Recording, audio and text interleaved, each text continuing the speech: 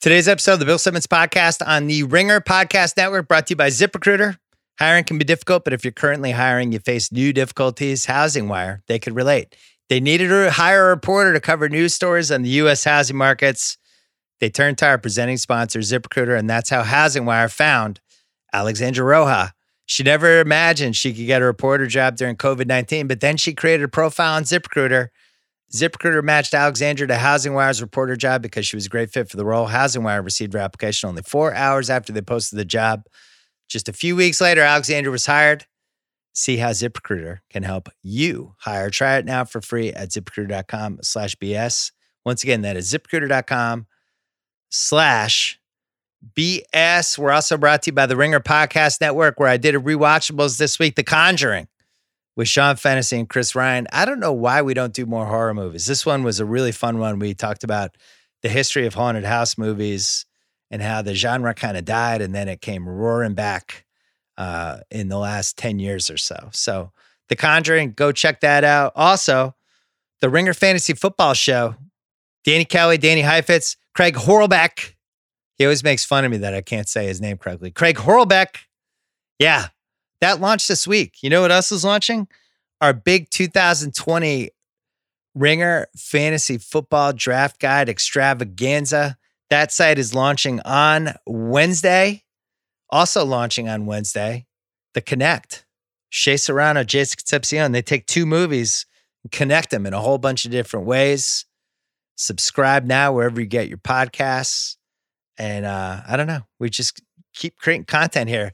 Basketball's coming, though. It's happening soon. We're going to have a little FanDuel thing we're going to be talking about halfway through that podcast. But coming up, Andy Samberg, our old friend, he's coming back. He just had the most successful Hulu movie of all time. So he's going to be talking about Palm Springs, what he's doing during the quarantine, the Bay Area sports scene, and a whole bunch more. And then Jim Miller, who wrote the ESPN oral history, he wrote the SNL oral history. He wrote the CNN, the WME oral history. He's probably working on a CNN oral history. Who knows with him? He has a new podcast about Almost Famous, and it's 5 episodes. It's a deep dive. And as you know, it's one of my favorite movies. So he's on to talk about that and a little ESPN and SNL at the end as well. So that is all happening. It's an action-packed podcast. First, our friends from Pearl Jam.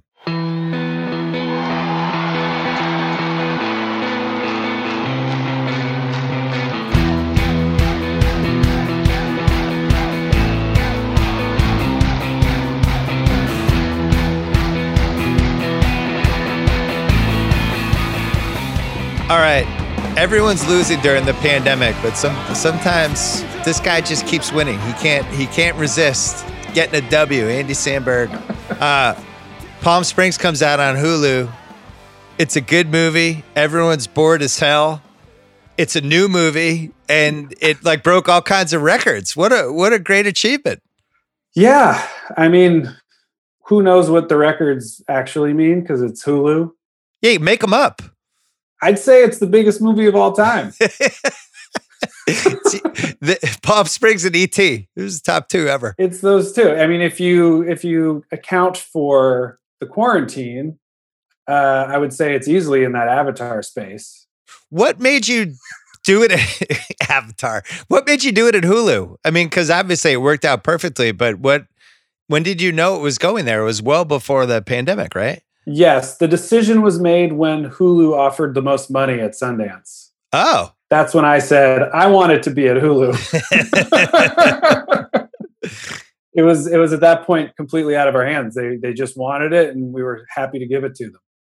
So you went to Sundance, and you shot the shit out of it, and then Hulu happens, and then a pandemic happens 6 weeks later. Insane. And then are you thinking that the movie's going to be delayed, or is it just everything's on track? No, we had no idea. I mean, we originally sold it and still it's distributed technically by Hulu and Neon. So, and the idea was for a limited theatrical release and then to Hulu, which I was, of course, excited about because who wouldn't want 2 bites at the apple? And Neon is fantastic. You know, obviously they just did Parasite and everything. Yeah. So, we were stoked, but you know, in a lot of ways, it's a silver lining because streaming is what everyone sort of has access to now. And it worked out nicely for us that a small movie like ours would get watched so much more because all the other big blockbusters and stuff are pulled for the time being. So it really actually shined a much brighter light on Palm Springs. For me, it was exciting because as we're 5 months into quarantine now, or month 5. I've now seen every movie ever. I've seen all of them. HBO Max, Peacock, they just released these. And I'm like, I've seen all these 1,200 movies. I'm out. I've run out of movies. So anytime there's a new movie, I'm like, oh, cool, a new movie. Yes, agreed. I mean, certainly we're benefiting from that too. And the fact that people actually like it, I think makes them want to watch it. If you hear somebody say like, hey, that was actually good, you're already going to watch it. So you might as well watch it. Yeah. And the backhanded compliment scale, that was actually good. It's like weirdly insulting and people are surprised. Years though, I think people at this point with the stuff you've done over the years, I think even stuff that maybe missed a little bit when it came out, but like Popstar is now a cult movie. And the same thing happened with Hot Rod. You've done that twice where these movies have like a slow burn. Yes. And I can't help but think that if they had gone straight to streaming, it would have been fine, you know? Right. Hot Rod has less of an excuse, but Popstar certainly came out right as the tide was turning for comedies in theaters. You know, there's kind of the year before that, since there's been maybe 2 comedies that do big at the box office, and often they're like action comedies or, you know, something that's hilarious, but like is a big rom-com like Crazy Rich Asians, which is a huge feeling movie. It felt very eventized, that kind of stuff. So it's been tough when you're making something that's a little more niche in any way to put out a comedy in theaters recently. And I think the bigger success stories in that department have been on streaming. So I think it actually worked in our favor.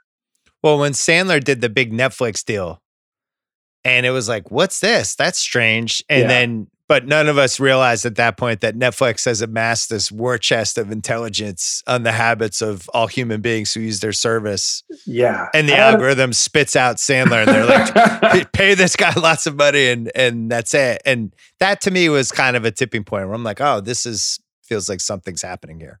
Yeah. And also just knowing that all the Happy Madison movies were not going to be in theaters. We were like, well, that's a huge chunk of studio stuff that's getting made, just gone. Yeah. So it really was, canary in the coal mine, so to speak. So if your movie just comes out in the theater, what happens? Comes out for like 2 weeks. There's no pandemic. It's a 2-week release, then goes right to Hulu? Well, I guess it would depend. I mean, I think it would have been a limited release, and then maybe they would have tried to grow it slowly, the way that, most indies work. And then if there's good reviews and good build and word of mouth and stuff, then they expand on it a little bit. But I'm sure Hulu would have implemented some sort of time frame of when it had to come down to streaming, or it might have been theaters and Hulu same day. I'm not even really sure. We never got to have that conversation because the quarantine started. Is it true that Hulu they wanted you to add the scene of you jerking off near the beginning because they felt like it was low on jerk off stuff, or was that already in there? There was a lot of debate. There was a version of the script where that scene came later, and I actually was a little more in favor of it being later because I felt like you knew the character better at that point, and it seemed like situationally funnier instead of maybe funny that it was me doing it because you don't really know anything, but that it's me at that point. Yeah. But, it got laughs when we did it that way, so we ended up going with that version. It was just a restructuring of the order of revealing information. It sets the tone. It does. That this is going to be an R-rated comedy. Like you lay the smack down early because sometimes you don't know with these things. And so, and somehow I've never jerked it on camera before, given all the subject matter of the Lonely Island songs. A lot of method acting. Like there's just a lot of. I'm sure you had to research how to do it, all that stuff. Yeah, first time. It was weird. Yeah, first time. Virgin experience. It was great. What made you want to do this movie? Great script. Yeah. And it split the difference between comedy and a little more serious stuff in a way that I felt like I could actually do it. I've been offered more dramatic stuff before that I liked, but I was like, I'm gonna fuck this movie up by being in it because people are gonna be like, I don't want him in my drama. So this one, I knew there'd be moments that really played to what people's expectations for me are. And then it sort of had to me, what felt like a seamless pivot into that other stuff. And also it was just neat to read a script where it was blending a lot of different genres like rom-com, comedy, sci-fi, existential indie. And it felt seamless to me. Like a lot of times you read stuff and it's like, I see what you're going for, but it's like a little bit of, you feel the work happening. Whereas this one felt pretty smooth and fun. So yeah, that was kind of it. When I heard about it, we had just done a rewatchables on Groundhog Day, and that movie's kind of sacred with how creative it was. And when I heard it's like Palm Springs, it's like Groundhog Day across with this one, I'm like, oh no, they didn't do the Groundhog. But then when you watch it, it doesn't feel like, it's more of an homage than you guys just, ripping off Groundhog Day. I don't feel like it was a ripoff, is my point.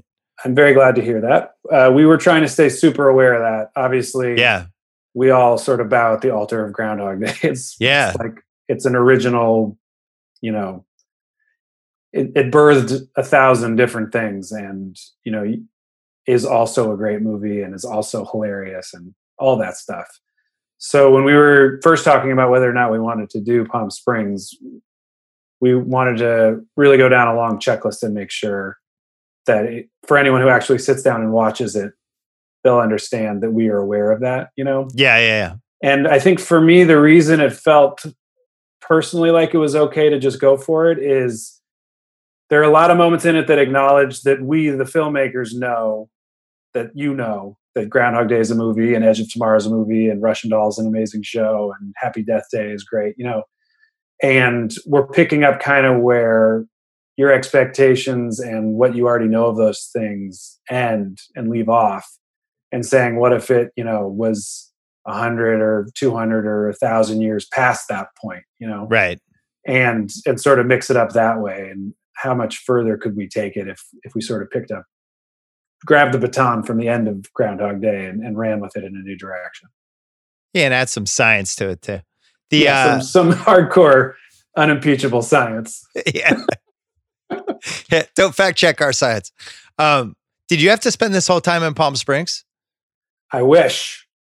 We didn't get to shoot in Palm Springs at all because we got the California tax rebate.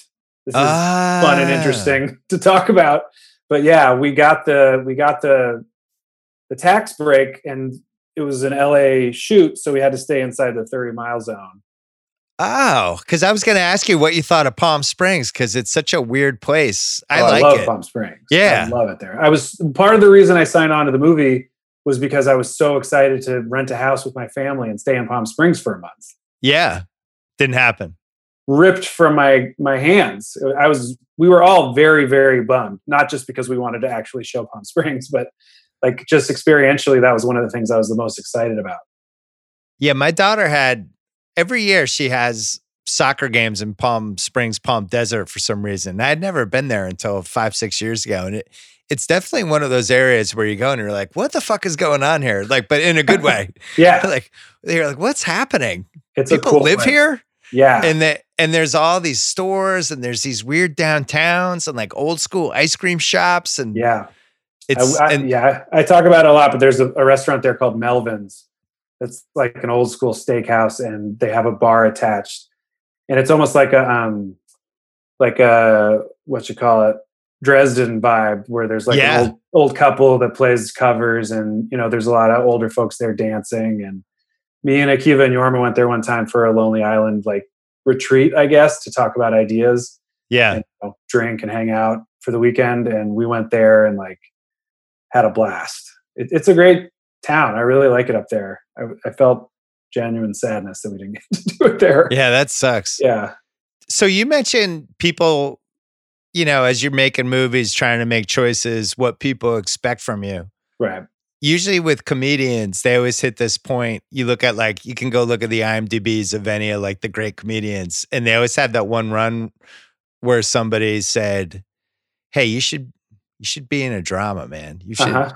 And they have those one or two serious movies in there where it's just kind of they have to mix it up and break out of the habit of basically being themselves in these different movies.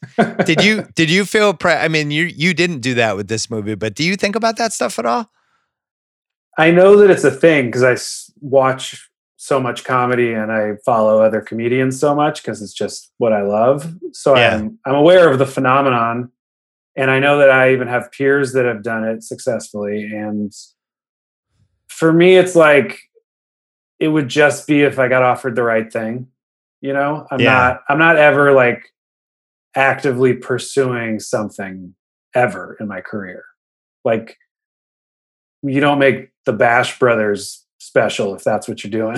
Right. It's like, it's whatever idea pops up or whatever offer comes through that you're like, okay, yeah, good. Like, I didn't want to make a sitcom, and then Mike Scher and Dan Gore asked me about Brooklyn, and I was like, fuck, okay. Like, I want to work with those guys. So I did it. And then outside of that, it's really just like whatever comes across my desk or whatever idea me, Keith, and Yorm are talking about, really. So you're still in close contact with those guys? Oh yeah, every day. Is there stuff brewing? Is stuff coming? Stuff in the mix? There's nothing active that the three of us are creating together. We all have stuff being developed, and our company is developing a ton of stuff now, which is great. It's hard, I wish I could say like we're working on an album or something, but that stuff really does a lot better when we're all in the room together, and that clearly hasn't been possible. So everybody stayed tight, because usually that can go one of two ways after a few years, right? Yeah, that's not going to be us. Yeah. We feel good with each other. It's kind of just the way we navigate everything is together. Was there a Yoko Ono type situation at any point? Somebody's girlfriend just starts coming in creative. I was reading something about the Beatles recently, and everybody knows the Yoko Ono story, but actually like the whole details of just Lennon's like, hey, she's just going to be here from now on as we do everything. And those guys were like, wait, what? It's just the four of them. Like, yeah, she's just going to be in. She's going to help us with stuff. And they're like, what? Like every day? And then like the wheels really did come off like that. But yeah, I think when you're so tight, when you're working together, it's like any sort of foreign activity to that threesome or that dynamic can totally upend it. I think the one way in which The Lonely Island is different from the Beatles, the soul way. The only way. Yeah, is that we were like buddies before we ever decided to work together. Yeah. And it was more like, hey, we're friends already and we all want to do the same thing. Should we now decide also to start working together? Whereas my understanding with the Fab Four, the Beatles, I call them the Fab Four, is that they were all like, let's put together a band, who plays? And it sort of came together that way. So then once they achieved musical success, they were probably a little less beholden to one another in terms of their friendships. Right. I think that's the one difference. That's the only way. Yeah, that's the only difference. Do you guys talk at all about how this is the most humorless year we've probably ever had? And how do you even find comedy and pursue comedy when everybody is as serious as probably they've ever been in our lifetime? Not really, because not to sound like too lofty, but it's like, it doesn't come up because we're all preoccupied with what's going on. Yeah. So it's never like, fuck, when is the country going to get it right on racism and COVID going to end so we can keep doing dick jokes? It's more just like, holy shit, this is like a heavy year. Like, yeah, where does comedy even fit in? It just doesn't feel like it does in a lot of ways. I mean, a lot of the best quote unquote comedy right now is just not as actively goofy. It's just talking about what's going on. You have like Seth's show and John Oliver's show and stuff like that. And, it's been like that before and it'll be like that again. I think there's always room for comedy. And I think at the end of these days, which can be really tough sometimes, we're certainly watching funny things to sort of give ourselves relief and catharsis. So there's always a space for it. It's more that it's harder to be funny specifically about current events. And if that's your bread and butter, I think it's a little more serious right now. That's just how it is. Yeah, it almost seems like a complete stay away. You guys, 15 years since the first SNL music video, right? Wasn't that 06? Might have been 05. Oh, was it earlier than that? 05? So yeah, 05. That's what, yeah, I guess that's 15 years. I can't add. Years, yeah, 05. Yeah. And then YouTube happens 06 and everything kind of goes. Yeah. I mean, as far as I understand it, YouTube really happened the day after Lazy Sunday aired. It was certainly, if they were doing a documentary about YouTube, I think that would be in the first 20 minutes, right? Because it was the first one that got shared in a really significant way. I mean, people have said that to us, and we like to jokingly take credit, but I'm sure there's some truth to it. I just wouldn't know like any of the numbers on it. But I mean, it was the first time I had ever heard of it. Was people texting and emailing us saying, "I just saw your video from the show last night on a thing called YouTube." Right. Like, oh, cool. I remember I wrote a piece for ESPN. It's got to be like spring 06, somewhere in there, where it was like, this new thing, YouTube. Yeah. Here are 33 things I found on YouTube. And I wrote like a paragraph about each thing, but it had been that thing I had been kind of waiting for my whole life. All these moments you have that you loved over the course of your life, and then they're just gone. These things that I remember when I was a kid, like, you know, the Motown 25th anniversary show or 40, whatever that was, the Michael Jackson moonwalk or some wrestling moment. You're just like, I kind of remember those things, but they're now gone. I don't know where they went. And then all of a sudden they're on YouTube. It is wild that almost anything, you just remember it and go like, oh, I want to watch it now. And it's there. Well, Peacock. Have you been on Peacock? No. So they have an SNL channel. Is it? And it's just SNL sketches one after the other. I guess just infinitely. Like on shuffle? Yeah. So you could see Lazy Sunday, and then you could see some sketch from like 6 months ago, and then some sketch from like, I don't know, 2010, and it just kind of never ends. And then they'll have a couple commercials in there. Yeah, it's like an on shuffle SNL sketch channel. Interesting. Very strange. They also have like, Pluto has the same thing where it's like these channels of content that you could get anyway, but it's on a channel. So somehow it feels like watching TV. I don't totally understand it, but it's kind of cool. It's like the video equivalent of like a comedy channel on like satellite radio or something. Where you totally. get one bit from a Mulaney album and then one from like an old, Lenny Bruce thing or something. Lauren's tried like 10 different ways to take advantage of that old SNL IP, and he's never really settled on, because remember that there was one point where it was at Yahoo, and it was a Yoda Yahoo, you get everything. And then it was like, now you got to go to NBC and you get everything. And then all of a sudden, then it was on Comedy Central and VH1 again, and it just kind of travels around. And then they show like the ones from the 70s and 80s, they show in primetime on NBC, which I thought on Saturdays. Oh, they'll just show like they've been doing old ones like repeats. Yeah, and then I'm like, who's the audience for this? Because it's like me and 8 other people, like this Buck Henry SNL from 1978. Right. Well, I think there was like a dead spot in the schedule right before the new SNLs were airing, so they were right. Why not? Yeah, but at no point have they ever just been like, here's everything. Here's in this one spot. Right. It's all searchable and you get everything. Maybe that's what Peacock will eventually have. I do wonder if it'll ever be possible, because I know that there's like, especially with the musical guests and licensing all the songs, that it's almost impossible to clear it all. Yeah. Like we even have just like one-off sketches and stuff that you can never see because they had a song in it that we couldn't clear. Well, when you did the OC parody, uh-huh. And what was the name of that song though? What You Say? Hide and Seek. Yeah. Imogen Heap. So if you didn't clear that one, that sketch is just gone forever. I do think it's hard to find. Yeah. And we did one too with Paul Rudd called Stumbling that was essentially just 9 to 5, but it was if the verse part just never ended. Right. And I can't find that one anywhere. And we had a Aphex Twin sample in I Ran So Far, which was the Ahmadinejad one we did. And he was cool with it, but I think they wouldn't make the deal. NBC wouldn't, to clear the sample for like in perpetuity. So I think that one's hard to find.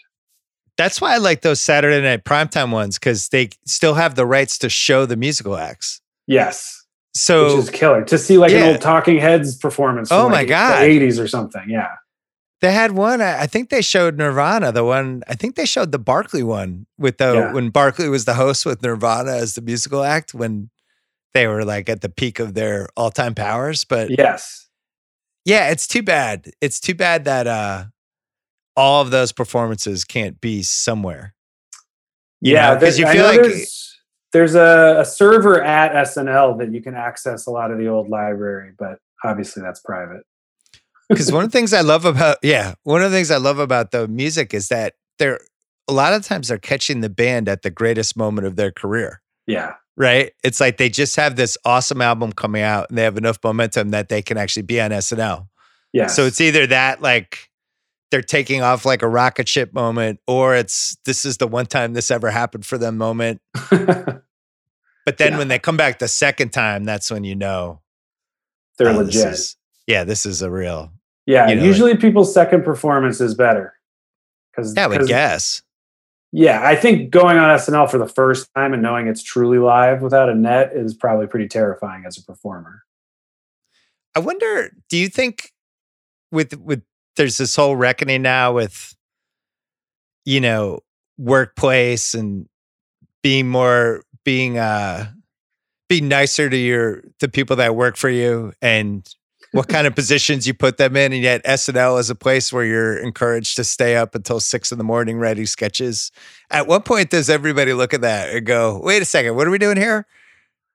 Or do you think that's just the way the show has to be? I don't think people there generally think they're being mistreated. It's if you work there, you know that the show's not going to happen if you don't do it. That specific way. Yeah, because it's not intentionally, but it is inherently designed to be like almost impossible.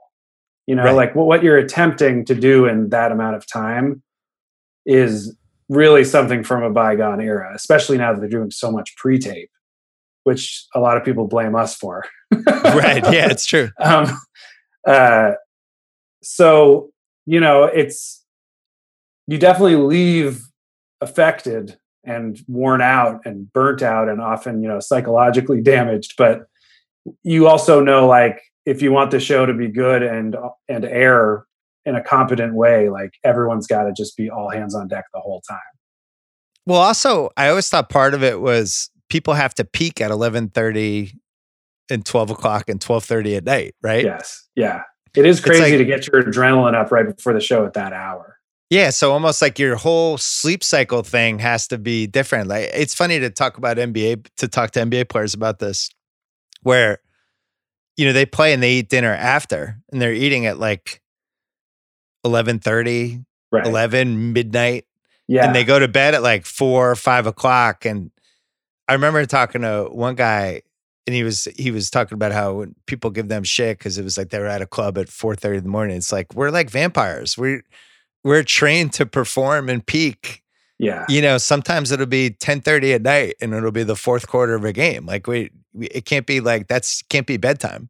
That's when we have to be at the peak of our powers. And you can't eat a huge meal before you play an NBA game. So no, or you eat at like 3 o'clock and then you've just worked out for 3 hours and then you're hungry after. That's actually almost exactly just a little earlier in the day, but it's the same cycle as an SNL on a Saturday.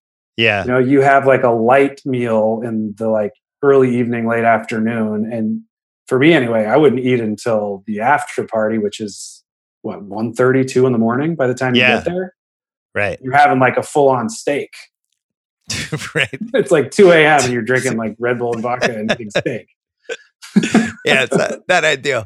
What have been your quarantine deep dives? What have you gotten into? Well, I never watched Mad Men, and we watched it. My wife and I watched the whole thing.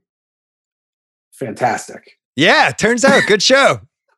And it's weird because I've been like friendly with Ham for a long time, and it's never come up. But now I'm like waffling on should I text him to be like, "Hey, man, I checked out the show."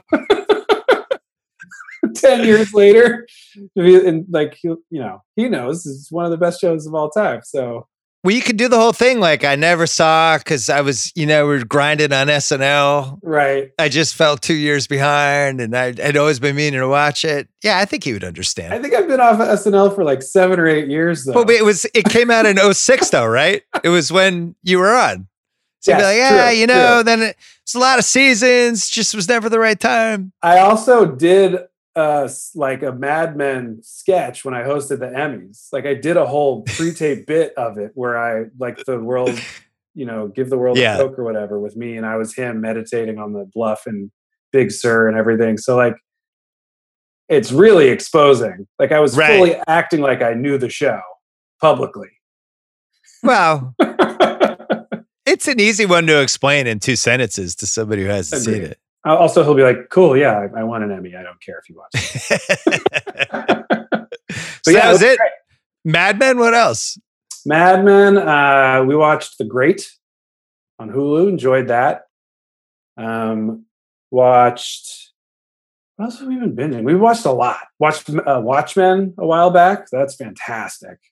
Been watching some movies, some documentaries. We watched this documentary called Crip Camp that was incredible. Crip Camp? Yeah, it was at Sundance. It's about like a camp on the East Coast in the 60s, I think, for kids with disabilities. And then it like tracks their stories as they grow up to get older. And a lot of them go into like activism involving like the rights of people with disabilities in the US. And a lot of it goes through Berkeley, California, which is where I grew up, which was really cool.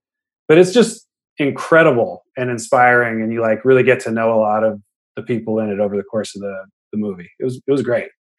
Well, if this thing keeps going, you might have to start finally getting into horror movies. I'm too scared. This could be the last frontier for you. I am too scared. I still haven't even watched Us. I'm too scared to watch it. Really? And that wasn't even like technically a horror movie. It was more like a weird thriller. Yeah. I mean, not to name drop, but I know Jordan, and I told him I'm too scared to watch Get Out, and he was like, "You can watch Get Out. It's not that scary." And I watched it, and it wasn't too scary. So then when Us was coming out, I was like, "Is it too scary?" And he was like, "Yeah, it's probably too scary for you." It has a couple scary ones. Yeah, it is true. Yeah. I enjoy those in the moment when I'm watching them, but then I can't get them out of my head, and I have like bad dreams and shit, and it's just not worth it. So like there's something wrong with the house, that genre of movie, you're out. Oh, no way, yeah. Something's in the attic that shouldn't have been there. Oh yeah, home intruder stuff I really can't fuck with. Yeah, those are tough too. And torture stuff I can't do either. Like I watched the trailer for Midsommar and I was like, no. No way. I gotta say that movie is like especially disturbing. The shot at the end of the trailer where she's like looking in the barn and you don't even see it, you just hear all the like moaning. I was like, no way. I'm out. Yeah. What are you doing any more comedy stuff along the lines of the tennis one you did for HBO? And no, nothing planned. You know, that's the last sports related thing was Bash Brothers. Right. Which was very fun. Have I talked to you since that came out? No. What was the response? Well, the people who found it liked it. You know, it was a very kind of a niche crowd that I think we were appealing to there. But the coolest part about it was we went on tour for the first time, like right after it came out. And Canseco reached out and he like came out on stage with us at a couple shows and like messed around. Really? Yeah. It was amazing. What was he like? Because I've always heard, I mean, the consensus is he's kind of a dick, but then other people would be like, no, he's great. He was super nice to us. And we had just like put out a thing about him without asking. And he was like, it's great. I love it. Interesting. Was like really kind of upbeat and goofed around with us a lot and spoke very openly about everything, you know, that he had been through. And, you know, for us, it was like really cool to meet him. We grew up in the Bay. Like he was truly on our hero list. Bash Brothers was like fucking it. Yeah. So, you know, it was fun. We like went out and did some of the songs and did like kind of pulled like an SNL update, you know, where he like came out behind us with a bat. Like, oh, but the crowds were just so stoked that he was really there because who the fuck's expecting that? So it was pretty funny. I think that was the last time I saw you. You were about to do that tour and you were excited about it. How many cities did you do? I think 20 something, maybe. Wow. Yeah, it was great. We were not ready for how into it people were. How big were the crowds? Right? Like what kind of stadiums were you playing? It was like anywhere from 3,000 to 8,000. Damn. For our solo shows. And then we did a couple festivals and those were like 15 or 16,000 one of them, and then Bonnaroo we did like the 12:30 a.m. slot, and it was apparently like 30 something thousand people. Oh my God. All like singing along to I'm on a boat, you know. It was so tight. We were just like, what is happening? Could you see why so many famous musicians like lose their minds when they have that happening to them night after night after night? It's hard to chase that rush. Yeah. Like being like, and they're all looking at us. Right. But I don't know. I remember so many concert experiences, and it's like, it's partly about the band, but it's really about the experience and like whatever you're, you know, taking that night, and like your own personal connection with the songs. And it's fun to be like, to turn that around and be on the stage for it. But I also am not like trying to act like it's not the same as like being in a real band is all. I was listening, Jim Miller did an Almost Famous podcast about the whole making of that movie. So it's like 5 episodes, and like Billy Crudup had to learn how to play the guitar, and it was like they had them in rock star camp, but then they actually filmed the songs that they play in the movies. So they're in front of like a whole stadium of people. Yeah. And he was just saying like, I kind of get it now. I get why these stars, they go out there and they're like these gods to these people, the connection they have, and the people are losing their minds, and they're just doing that night after night. And how can you be normal after that? I was like, pretty good point, Billy Crudup. Yeah. It's a trip. It's definitely a surreal feeling to be up there, especially for us, like having known each other since junior high and high school. Yeah. To be like up there, especially like the Bonnaroo one and the Summerfest one we did in Milwaukee, was like, you're on stage, look over at each other, and it's like, it's still the three of us dummies, you know? Yeah. And to be like, and we're playing like songs from multiple records we've made together, and we're still going. Like, what a fucking dream. It's great. It's crazy. What song turned out to be like your meal ticket song? In the concert? In concert. Yeah, the one that like made people seemingly the craziest. I think I'm on a boat. I was going to guess that was the one. That and Jack Sparrow also went off. Interesting. Yeah. But you know, a lot of them, frankly, it was pretty fucking fun. Like Threw It on the Ground played pretty big, and Lazy Sunday played good. And we did a little medley of the songs with Timberlake where we had puppets for him and Lady Gaga and stuff. Wow. And a lot of it. Just Had Sex was a big one. I remember I was at a Super Bowl weekend in Miami, I think like 2010. And it was that Saturday, and they have all those parties, and I was actually on a boat. I was on this huge boat, and they're having this huge party. And I'm on a boat came on, and the whole boat started singing it. And we were like, what the fuck is going on? Is this song? All these people, they were like losing their minds singing like every word. All of us were like, holy shit. Yeah. Like, because I never have any feel for how big those songs are unless there's moments like that, you know, if you're at a club or whatever, and it's like, oh shit, everyone knows the lyrics to this. That song actually, I think, is our best selling song. Like, people actually got it. I think it's like 2 or 3 times platinum, which is just bonkers. Wow. Yeah. I think part of it is it's just musically one of our best ones. Like, agree. And having T-Pain on it all throughout, like the beat is just big business, and then T-Pain has just killed it. Yeah. So like you can throw it on, and if you hadn't seen the video and weren't paying attention, it does bump. Like, I think it is musically satisfying in that way, and it goes pretty hard. But also I think a lot of people put it on when they're on boats. Which is so fucking funny. I mean, yeah. I always thought people should do this for sports songs, where like songs specifically designed for like an NBA team to play. Yeah. When the opening lineup's about to be introduced, like somebody could really craft a song that's like, now it's time for our starters. And that's like literally the chorus, and it would just play for 30 years. Like location-based good songs. Yes. That seems like there's a whole real estate for that. We did a really cynical one in that vein called We Are a Crowd. and we were hoping that it would like ironically become real in the same way, where it's Didn't just happen. Like, we are a crowd and we are loud. We're cheering for a sport at our favorite event or something. And I think it was too on the nose, and it kind of just came and went. But we had that exact thought. I think somebody's going to nail it one of these days. It's sitting there. I mean, I'll say this. I heard that some of the Bash Brothers songs, not to keep coming back to it, but some of the Bash Brothers songs were getting played at the Coliseum. Really? In Oakland, yeah. Like for a while, quite a bit. And like we have buddies that have season tickets and shit, and they were like, dude, Bash Brothers is playing. It's this guy's walk-up music. And like when someone hit a home run, they played Les Bash and stuff like that. It was like, well, you can't top that. Sports are back, and you can find all the action on FanDuel. You know what I missed?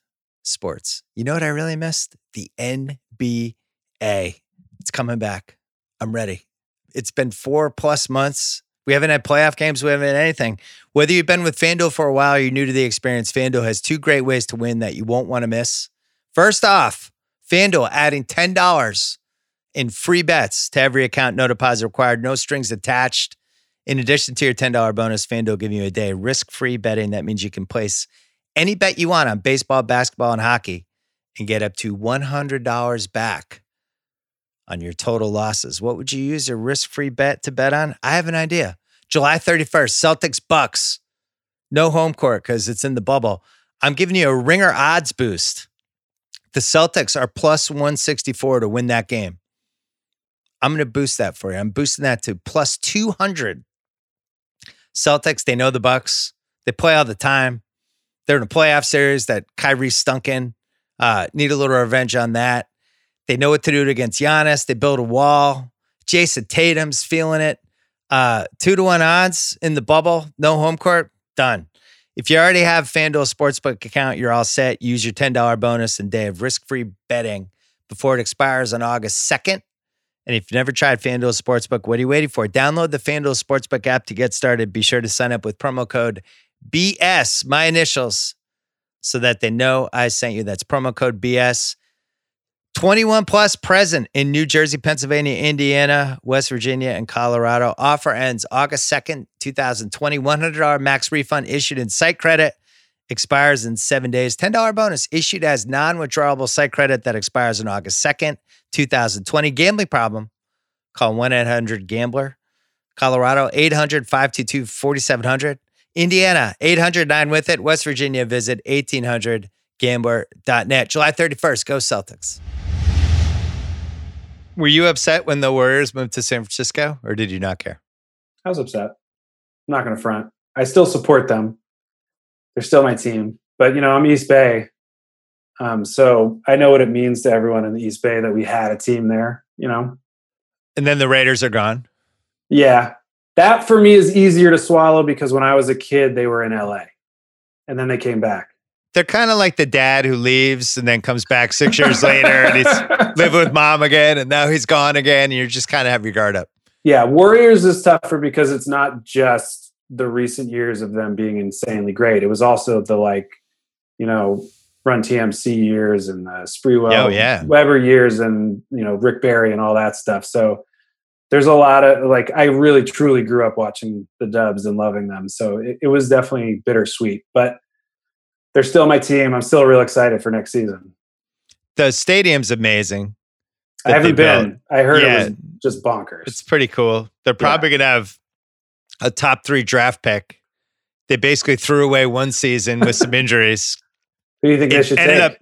It ended up not even being a full season. I think they're going to trade the pick. I think so too. I think they'll trade the pick to regroup and either package it with a couple other players or just say fuck it and just try to basically do what they did when they got Durant and they just kind of front load it with 5 good players for 3 years. I'm seeing a lot of people talking about they're going to go after Giannis. And I'm like, they can't get him. What? I don't understand why everyone thinks that's the other thing is the cap's going to go down. Right. Because God only knows what kind of season we're going to have next year and whether there's going to be fans, whatever it is, it's not going to be the same kind of revenue. So I don't even know how Giannis would jump teams. Because he's not going to. Curry makes over 40 a year. Clay makes like over 20. Like, they're not gonna have the money anyway. Like the Durant thing was so fluky. It was like the once in a lifetime. The cap jumps right as this generational guy becomes available and says, "Fuck it, I'll play with these guys." Like that's never happening again. No, for sure. And I think people will eventually realize that. How do you feel about Durant these days? It's I like mean, a hired gun. Just kind of pass through your life for 3 years. not that he cares what I think, but he seems like someone that you really just want to find peace. Yeah, Like, I agree. Everyone wants to love him so bad, and I think he's just a sensitive dude. Like, I get it. He hears people talking shit about his decisions, and the way that the fans in OKC treated him was truly garbage. And like, he poured his heart into that franchise. I would be pretty pissed off. But look, it's hard for me to truly speak on it because I'm a Warriors fan. So I love him. He came in and fucking destroyed. It was like the most beautiful thing I've ever seen. Yeah. And especially after what went down in the finals the previous year with like Draymond getting suspended and all that stuff, it was like some Game of Thrones shit. I like wanted to see complete domination on the side of the Warriors from that point forward. Basically, I didn't care if it was fair or not. I wanted that revenge and the glory and all that as a fan. So yeah, my short answer is I love him, and obviously he's one of the best players of all time. So he's going to be fun to watch no matter where he is. That game was on when Draymond punched LeBron in the nuts. It was on recently. Pretty innocuous, I gotta say. It was a borderline. Punch him in the nuts? He kind of flicked him like you would do to somebody in college. Yeah, just like it was unclear LeBron how intentional it was. Over him, very much on purpose. So LeBron definitely goaded him into it. Yeah. He fell for it, but it's really weird that decided the title because I just don't think they would have lost game 5. Game 4, they definitively beat them in Cleveland and laid the smack down, and then the series was getting in game 5. And it's just a weird one. It just doesn't add up to what the penalty was, I completely agree. The thing that you can knock Draymond for is all the stuff that came before it. All the technicals that led to that being the 16th technical. I get it. He talks about it the same way. But there were times throughout that playoffs where, as a fan, you're just like, "No, you're winning." Yeah, you don't need to do it. But that's his MO. He plays with his heart on his sleeve. Some of those guys can't help themselves because, like what you just said, they play with so much emotion they literally can't harness it correctly, and they're almost like they're blacked out. Like they don't realize what they're doing until it's too late. Who else is like that? Garnett was.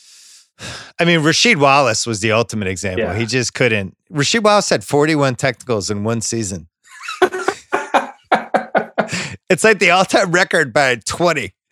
There's certain guys that they can't rein it in, For me, Rasheed Wallace is the thing I always think of him the most is that he was on an E40 diss track. Oh, yeah. Yeah. What year was that?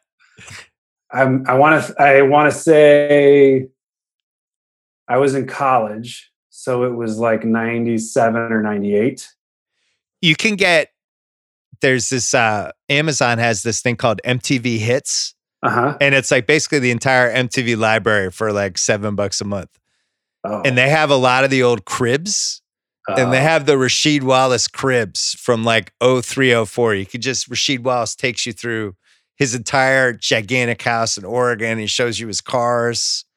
It's pretty great. Does he get a technical in it? No, he probably shoves over a cameraman at one point. Cribs is one of those shows that I'm not entirely sure why it ever went away. I don't know if social media killed it or what, but I was always into seeing people's houses. I feel like maybe people do it on their own now on their Instagram. Yeah, it's like Instagram Live has replaced Cribs for some reason. But that to me is a nightmare. Being like, look at my house. This is where I live. Oh my God. I never understood it. I remember watching one where it was Moby and he just had like this 2-bedroom studio in New York and it was over in like 7 minutes. It's like, here's my office. I've got one bathroom. That's hilarious. It just plowed through. But yeah, there's been some great ones. All right. So you're laying low now, just coasting on the success of your massive Hulu movie?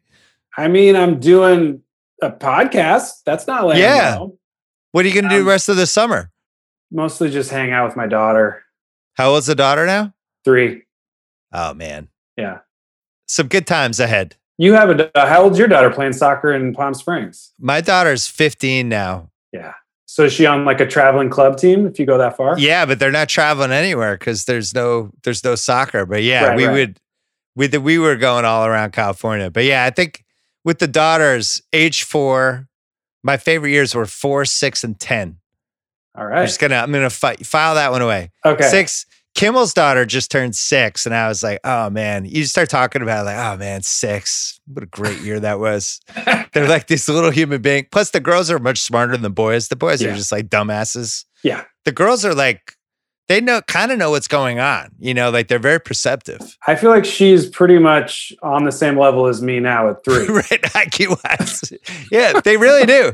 And boys, until they're 7, they're just like a lump of coal. Like they're just shitty look at their face. Yeah, and bumping into stuff and just no regard for their own safety in any capacity. Just peeing on stuff. Oh yeah.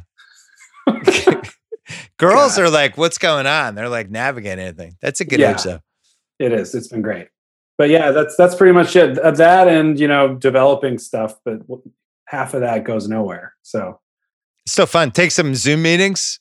So many goddamn Zooms. Everyone in every field must be ready to pull their hair out on these Zooms. It does feel like people got better at Zoom over the last 4 months, though, because that first month was super choppy and people interrupting each other. But now it's like almost everybody's doing a podcast all day, every day. Would you like to get into your audio settings? We guys move stuff around. Yeah. Should we talk about this? You go audio settings next to the microphone icon. Then you go in the bottom right corner, click advanced, and there you can suppress persistent background noise. You can suppress intermittent background noise. If you want, you could throw on some echo cancellation. That's just the way I roll. Do you do the fake backgrounds behind you? In the beginning I did, and at a certain point I just stopped. But I have a couple of people that have stayed committed to it in my life. And how does it make you feel? I appreciate that in month 5, people are still buying into the gimmick. I feel like when I do like big fun Zooms with friends, the game is putting up the most embarrassing photo of your friend behind you that you can. And that to me, that yields great joy. The this is what I'm into right now version, I think, is a little less. Because it's all pixelaty and your hair disappears into it.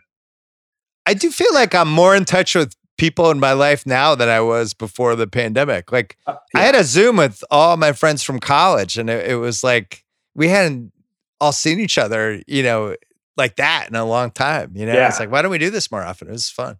How's everybody doing?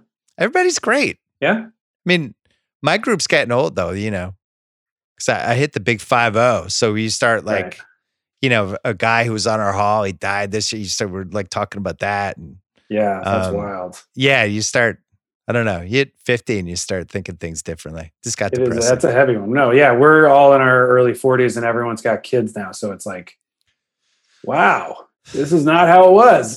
Right. Well, the thing with the early 40s is athletically, that's the last stand. If you ever had any sort of athletic anything left in you, that any sort of itch you needed to scratch, like this is the time. If you're ever like, oh, I got to pick up rugby, like you got about a year. Yes. I grew up playing soccer and loved it. And I started playing soccer again the last couple of years, and I was just getting it going again. And then, now we can't leave our houses. So I'm definitely worried about my health. Video games? Not really. I've got the reissue old NES that you can like play Tecmo Bowl and like 50. Oh yeah. Stuff of. I burned through that in one day. That's kind of been it. Every like 5 years, I need to beat Tecmo Bowl again, and then I play it away. Which one? The 89 or the 90? The original, not the Super. With the 4 plays. With the 4 plays, and you're either Bo Jackson or Walter Payton, and you can beat anybody.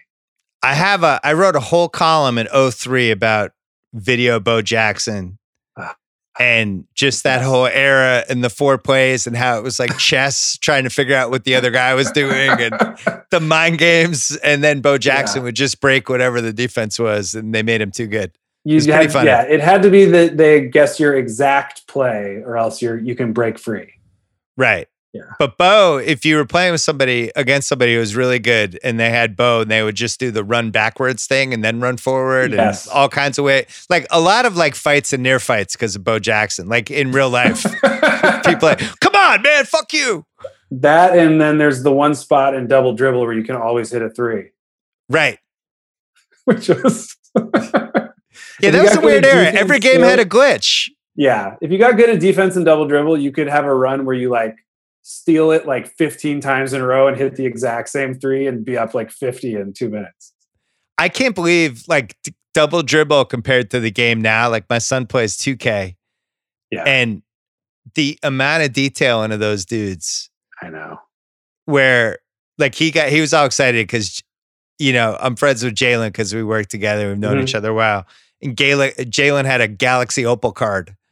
That's like the top card. It basically gives you superpowers. Yeah, yeah. So he's playing with the Jalen card, and it's kind of like watching Jalen, but they really have down like how his body moved and kind of the vibe. I was like, this is fucking amazing. Like, do they do that based on footage, or do they get players to come in and do like pads and not nodules? Yeah, they do the mocap. I think, but it can't be for somebody like Jalen because he's retired. So they must have figured out some way to crack the science of it. But yeah, they usually have the guys, they fly them to wherever they make the game. They put them in a suit with all this stuff. Because I did a thing for ESPN on it in 2007 where I wore the suit. And then they made like a video game character out of it. Not high jumping ability for my guy. But so wait, did they ever put you in as like an Easter egg character? I think they did, yeah. Oh, that rules. I think I was just like a stretch four. But you wear these suits, they're almost like scuba diving suits, and they put all these sensors all over it, and then you just kind of play basketball, and then the sensors capture how you move, and then it translates it, and it goes. So it's pretty cool. And how'd you feel about how they made your body look? I told them to, well, first of all, I don't think I ate for like a week before because I wanted my guy to be thinner. Yeah. But yeah, I was doing it with Paul Pierce, and he was wearing the suit too, but he was like 6'7.5" or whatever. So he looked ridiculous. Yeah. Different types. We're all kind of moving around, and he's practicing like lefty layups, righty layups, follow-away shots. And he's just going through his whole arsenal for like 6 hours. And you were like, free throw. Yeah. I'm like, put back jump hook. Yeah. Let me do like 2 of those. And then quarter 3. How bad it would be if I did like one of the, like the Celebrity All-Star game. Because there's like guys that and girls that do that can really ball. The move for you is just go 3-point line to 3-point line and kind of bide your time. Or coach, maybe. That's what I did. Say they wanted me to play when I was doing countdown, but Jalen ended up coaching because he didn't want to play. That's smart. And coaching was the move. Although Snoop Dogg did coup d'etat me in the fourth quarter. He just put himself in. Yeah. It's like, coach, I'm going back in. I'm like, okay, Snoop Dogg. He's genuinely great at basketball, right? He's shocking. Yeah. Because he was like kind of an amazing offensive rebounder. Uh-huh. Like it was a little like mid-90s Rodman-ish. Oh. And then he just had a really nice flow to his game. Yeah. Michael B. Jordan was really good too. Yeah, I can see that. He had a nice one. He should do a sports movie at some point. I feel like if you're that good, if you're a good actor and you're that good at basketball, you're kind of wasting it if you don't do the sports movie. Well, he did Creed. No, I'm saying the basketball. He should do basketball straight up. So he's got to do something where he's like an aging athlete or something. Yeah, it could be. I don't know. I mean, I've done tons. Cycling, tennis. Right. I was going to say you're due for some sort of basketball. I would love to do a soccer one because that's the only sport I'm actually good at. The soccer ones, we've basically Victory is still the best soccer extended scene ever in a soccer movie. And then other than that, it gets really dicey. It's hard to shoot because the field's so massive and the stadiums are so huge. Well, like Bend It Like Beckham, the girl wasn't. Good job. They did, except she wasn't good at soccer, and they had to edit around her the entire movie. Oh yeah. Well, that's most. There's a lot of like just close-ups. Right? I want somebody. If you're gonna make a soccer movie, build it around somebody who's actually really good at soccer. They should have got Beckham. Literally, put a wig on him. He just could have gone out there. the title would have made way more sense. Totally. He does get a cameo in that movie, though. Oh, he does? Yeah. You'll probably be the only person on the planet who appreciates it. One of my passions with watching dumb shit on cable is when they have, it's like a Lifetime movie or something, and there's a soccer scene or a basketball scene, and it's just a complete abomination because clearly nobody on the set knows what's going on. Dude, football is actually usually the worst. Yeah. When there's like a bad football scene. Oh, yeah. Where you're like, oh, God, this is like a bunch of background actors that are like forced into pads. Well, soccer's funny because I think they think soccer is easy because it's like, oh yeah, we'll just get a goal. But then when they try to execute it, it's some of the worst shit you've ever seen in your life. And they'll do it. I remember there was a commercial with soccer where it was the same thing where it's like this girl's on a breakaway, but she can like barely run. And they, like they just can't get the hang of it. Yeah. I like a soccer movie for you. You know who was the best on-camera soccer actor was Andrew Shue on. Oh yeah, it was Melrose Place, right? Yeah, he was like the captain at Dartmouth. Didn't he play MLS or something? He was like semi-professional, maybe. Yeah, yeah, and I was always jealous of that because I was like, hey, he got to play soccer on camera. He wore his Dartmouth jersey a lot on that show. The show? Yeah, he would break it out, which never really made sense with the character. But yeah, he was definitely flaunting it. Save the wardrobe department a buck. Totally. This was a pleasure. It was good to see you. You too, buddy. Congrats on your movie. I was really excited. You're one of the good guys, so I was excited. I like seeing massive success for you. Thank you. I'm sure it will lead to Palm Springs 2 for a ridiculous paycheck that you won't be able to turn down. If they offer that, yeah, screw it. Who cares about artistic integrity? Yeah, whatever. Nothing's going to get made ever again. It doesn't matter. It'll be a Zoom movie. the same Zoom meeting happening over and over again in Palm Springs. I have to get a mocap set up in my house because I think that's going to be the only thing made. It could be it. Yeah, think about that. Invest in it. All right, good seeing you. Thanks, Andy. You too. Talk soon. Hey, if you've been dealing with acne, redness, dark spots, or wrinkles, finding treatment that works can be complicated. You need skincare that actually performs, but getting started can be overwhelming. Thankfully, there's a solution. Roman makes it convenient to get customized prescription skincare that really performs. Just grab your phone or computer, complete a free online consultation.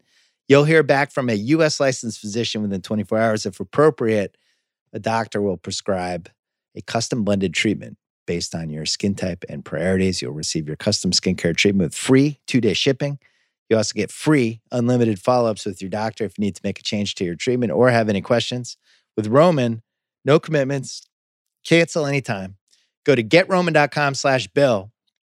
Try out a 3-month supply of Nightly Defense for just $5. Free to chat with the doctor. Your first order is just $5. That is GetRoman.com/Bill. Eligibility requirements and additional terms do apply. All right, Jim Miller's here. Andy Samberg was just on before him. You wrote the SNL oral history way back then. Then there was another edition. There's probably another edition coming 5 years from now. Did you expect Samberg, out of all of the SNL stars of the last 15 years, to be the one who would have the biggest movie in Hulu history? Would you have made that? Would you have made that bet? I think I wrote that at the time. It's before Hulu. No, but I mean, look, he was always incredibly enterprising. And one of the things about SNL, you can never tell who's going to fly and who's going to crash afterwards because the marketplace is so different. And Andy, just particularly given the fact that he was joined at the hip with the Lonely Island guys, I mean, they were just a huge creative team, and you knew they were going to be in the game big time.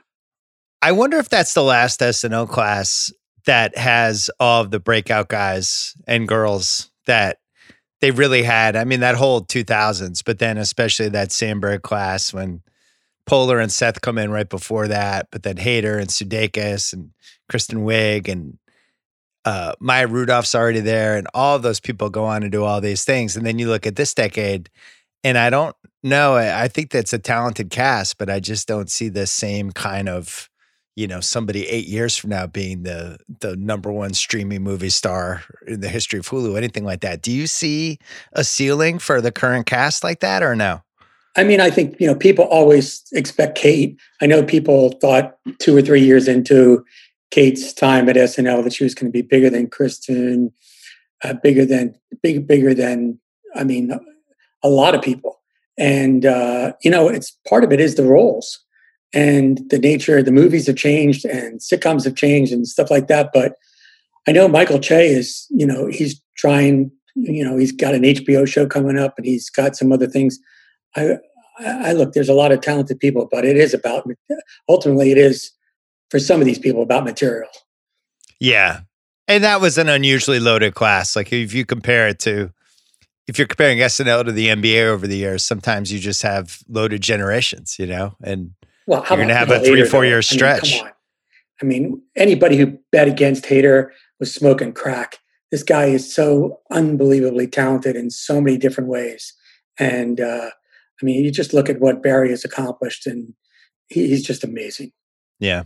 Well, you just did you have the Origins podcast that this is what, the 6th season? 6th chapter, as we call it. Yeah. 6th chapter. Can you name the other 5 seasons? It's been so long. I don't even know. Can you rattle them off now? What the Curb first one was? Enthusiasm with Larry David. Yeah. Did one on Sex and the City with the cast. Went down to Tuscaloosa and hung out with Nick Saban and Scotty Cochran, who was the strength coach down in Alabama for a while. Did Origins of a Champion. Did ESPN, including 5 different episodes, including one with you and the Origins of 30 for 30. And did SNL, the origins of what was then going to be the 44th season. So, we've had 5 before, and now number 6 is the 20th anniversary of Almost Famous. This is a personal one for you, one of your favorite movies. And then you tell a story in the last episode about how you waited until your daughter was 12 to spring it on her, and she became enamored. At the Simmons house, where we move our kids way too fast. Both my daughter saw it by the time she was like 7 or 8. And it was just like the 2 scenes that I knew I had to like cover her eyes. I just did. So then my son was probably, 6. And this movie, to them, it's like almost like Hamilton or some of these other things where the music is so essential to the movie. And that's what really gravitated them to it over and over again. And if I have it on, it's obviously one of the most rewatchable movies ever. You just kind of get sucked in. They love the Tiny Dancer part. They love the Mona Lisa Mad Hatter's part, and on and on and on. You waited. I think you probably made a smarter parental move than I did. But the point is, it hits kids a certain way. It hits adults a certain way. But when it hits the kid a certain way, it kind of becomes their movie. And it's definitely happened in my house. I watched it. That's one of the reasons why I wanted to do it. Look, it's a movie that I love and I know a lot of people do, but I think seeing the impact that it made on my daughter, 3 years later, she was begging me to go to Coachella. And that wasn't just because she grew up in a house full of music. And I think like so many people, and by the way, does it ever surprise you that there are people that, their second favorite movie is like Taxi Driver or something. It's like you can never, Almost Famous is like Switzerland. It just cuts across people who like love different genres and stuff. And I just thought to myself, this is something that I think appeals to a lot of people. And I couldn't believe it was already 20 years. And so once I got Cameron and the cast and, involvement, it was just great to roll it out. I remember 2009, near the end of the year, I did remember I used to do those, I would take movie quotes and I had to hand them out as awards for like the NBA or whatever. I'd take like 40 quotes. So I used Almost Famous, I think that summer. But the premise was, this is the best movie of the decade. And I was really interested to see what the feedback was going to be at that point. Because by that point, the movie had been on 9 years. It had settled into an exceptionally rewatchable run on cable, on TNT, wherever it was. And I was just like, man, when I look back at this decade, I think this is the most satisfying movie. So I made the whole case, put it out there, and I just assumed I was going to get annihilated. Like I was just waiting for all the emails like, fuck you, you're crazy. And it was the opposite. People were like, oh man, I love that movie. And that was when I was like, oh, this is going to last. And I think now that it's been 20 years, same thing. Like you look at like the best movies of the century. Well, it was just not. It was just put on the list of the 100 greatest movies of the century by, I think it was some film academy or something. But to your point, though, I'm blown away by the emails I'm getting from people who saw it, and it was transformational. I mean, it wasn't just like they liked it or they had a good time or they saw it a couple times. It was like one person decided to come out after seeing it, another person. I mean, it was just amazing. Actually, Cameron Crowe has some of his movies have that effect. I remember I was actually at the Hollywood premiere, the industry screening of Jerry Maguire, and an agent proposed to his girlfriend right up to the end because he was so like caught up by the love story. Wow. Cameron does that to people. And he certainly did it with this one. I think this is his most emotional movie. I think it's his deepest movie. I think it's his best movie. Well, it's funny because the other one I really love from the last 25 years, I think the two movies I probably watched the most are Almost Famous and Boogie Nights, neither of which we have done on the Rewatchables podcast. I'm kind of like, when the podcast is ready to die, we'll do those two. But both of them are similar in that they're these big sprawling movies with a lot of characters. But then there's this theme, right? Where in Boogie Nights, it's like porn's about to change. We're not going to be making real films anymore. It's just going to be about quantity, not quality. There's this whole era, it's about to die. And Almost Famous, it was like rock and roll's dead.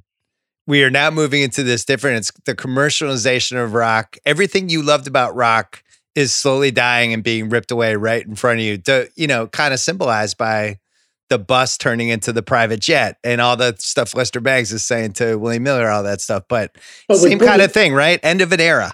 But with Boogie Nights, you have to wait through 2 hours of incredible sadness to get to that. Like where Burt Reynolds all of a sudden realizes the landscape is changing. And it's so, I mean, I understand the craft of Paul Thomas Anderson and everything, but the movie is so freaking sad. And it's just, it's just unrelenting in its sadness for me. With Almost Famous, it's the opposite because there's so much infectious enthusiasm. There's this powerful love triangle with William loving Penny and Penny loving Russell. And, it's just like, there's so much oxygen that it gives you along the way that the fact that rock and roll is changing is almost beside the point. So I knew some of the stuff that you had in there. And I don't want to step on it too much, but I feel like if anyone who likes the movie, they're going to like the podcast. And I don't feel like we're going to spoil it too much.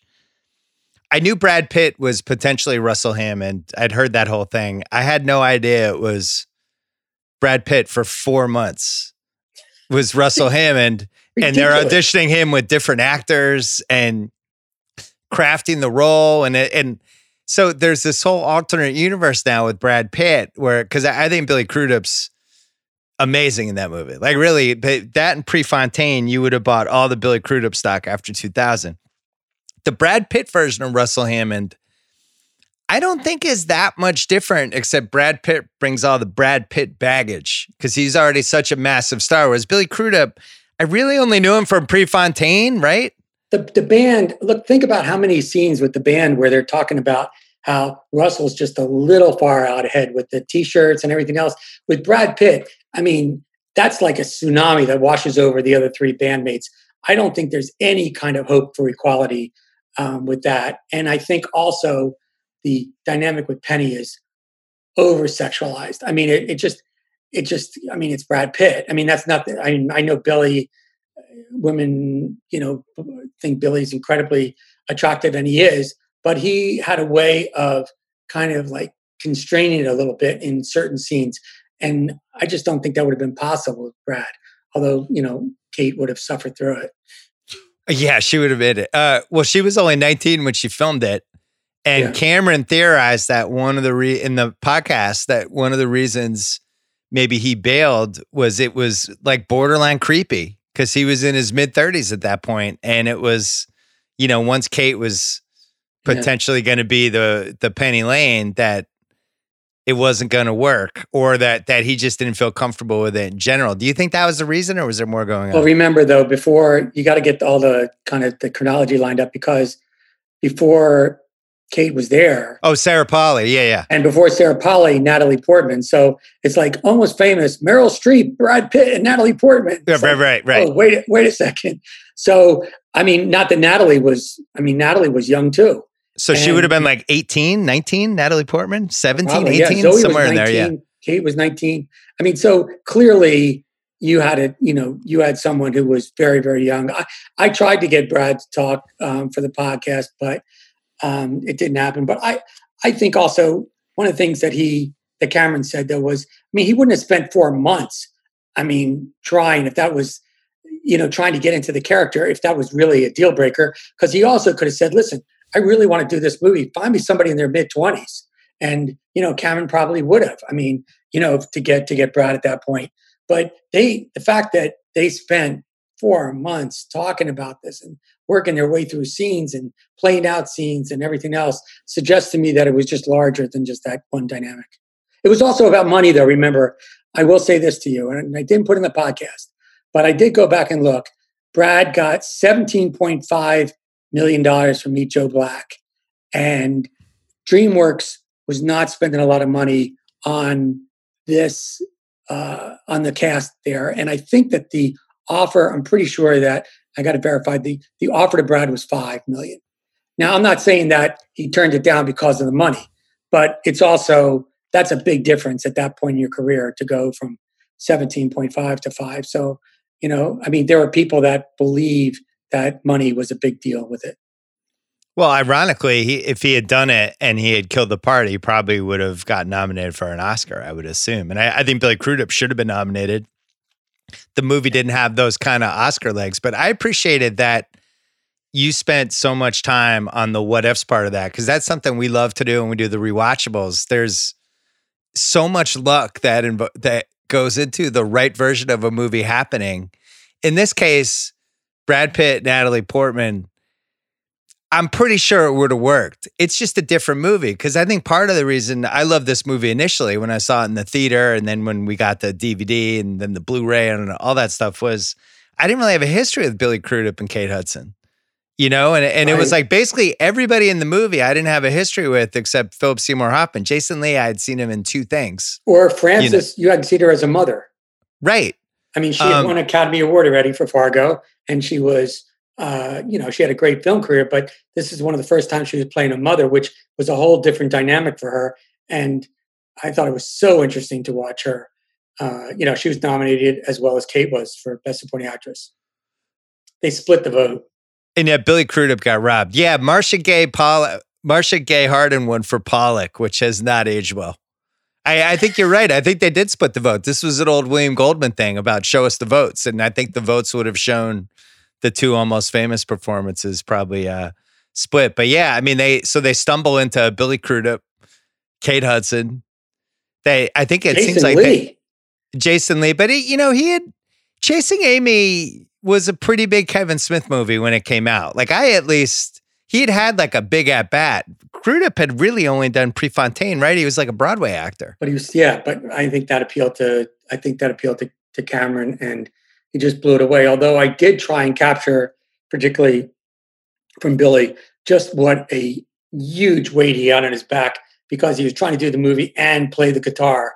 And, nothing like Peter Frampton saying to you, so you just do this, and this. And like, right. It's like, wait a second, hold on a second. That's just crazy. And, he just couldn't do that. I mean, it was really hard for him. It's interesting. He was at Kimmel's wedding, which was in 2013. And Carolla knew him because I think he'd been on his podcast, but I'd never talked to him. Everybody had a few drinks. It was like post-reception. And I said to Carolla, like, you got to bring me over there. It's like one of my top 4. I got to talk to him about it. But in the back of your mind, you're going, I hope this guy's not a dick. I hope this guy's not going to be completely put out, that I really just want to talk about Almost Famous for 10 minutes. Went up to him. Adam set it up. And he was like so fired up to talk about it. Like he was the movie had such a dramatic impact on him. And we just talked about Almost Famous for 15 minutes. And he was telling a lot of the stuff that he did with your pod about learning the guitar, what it was like to play in a arena with how many, what was it, like 5,000 extras or something, 3,000 extras. And now he could understand how musicians lose their mind because you have this power when you're on stage. You feel like you're immortal. And it was just really cool. And I celebrity interactions can go either way. And that was one of the good ones. He had really put in some genuine thought on what that movie meant to him. And it seems like that was the recurring theme of your podcast. For everyone involved, it was like the highlight of their career. It was the outlier. And, Billy started off by saying, because I said, how often do you think about Almost Famous when you're doing a new project? He said, what's 365 times 10 times 2? He says, 20 years I've been waiting for a script like that. And I mean, I think Kate did an amazing job in Almost Famous. I don't know if she's ever really had a part that she felt like she was so made for. You got to remember when Sarah Polley dropped out, she was like to Cameron, please let me audition for Penny Lane. And Cameron was like, I don't think you're right for it. That's not who I see. And Kate and Gail Levin, the casting agent, they really, gave her the opportunity to wow Cameron, and she did. And it wound up being a different Penny than he had on the page. And by the way, the guy had been writing the movie for like 10 years. Right. I mean, it's like ridiculous, right? And so somehow Kate was able to prevail and get that job. And I think that Cameron, to this day, thanks God that she was so perseverant. And then she was supposed to play Anita, so she slides over. And then all of a sudden they have room for Zoe, who was, just coming off she had only done one movie before. You hit on it a little in your podcast, but I think it's worth talking about here. The expectations for that movie, because of the movies he had made before that, right? Like he writes Fast Times, then he makes Say Anything, which becomes basically the last iconic kind of high school 80s movie, but it's like, we just did it as a rewatchables. It's like at a whole other level than like the John Hughes type movies, things like that. Then he does Singles, which I was the same age as basically every character in that movie. And I think for my generation is a really important movie. It's flawed, but really lovable. Then Jerry Maguire. And then it's like, what's his next thing? Oh, he's going to do this thing about a band drawing on his Rolling Stone experiences. So I feel like I knew about that movie for 2 years living in Boston as a freaking bartender web columnist. I was like, when's that movie coming out? I had season tickets for him. I know, but how cool is it that, it really, I think it's so rare. He could have done any movie he wanted after Jerry Maguire. It was a great Tom Cruise movie. Cuba Gooding Jr. It was terrific at the box office, total big hit.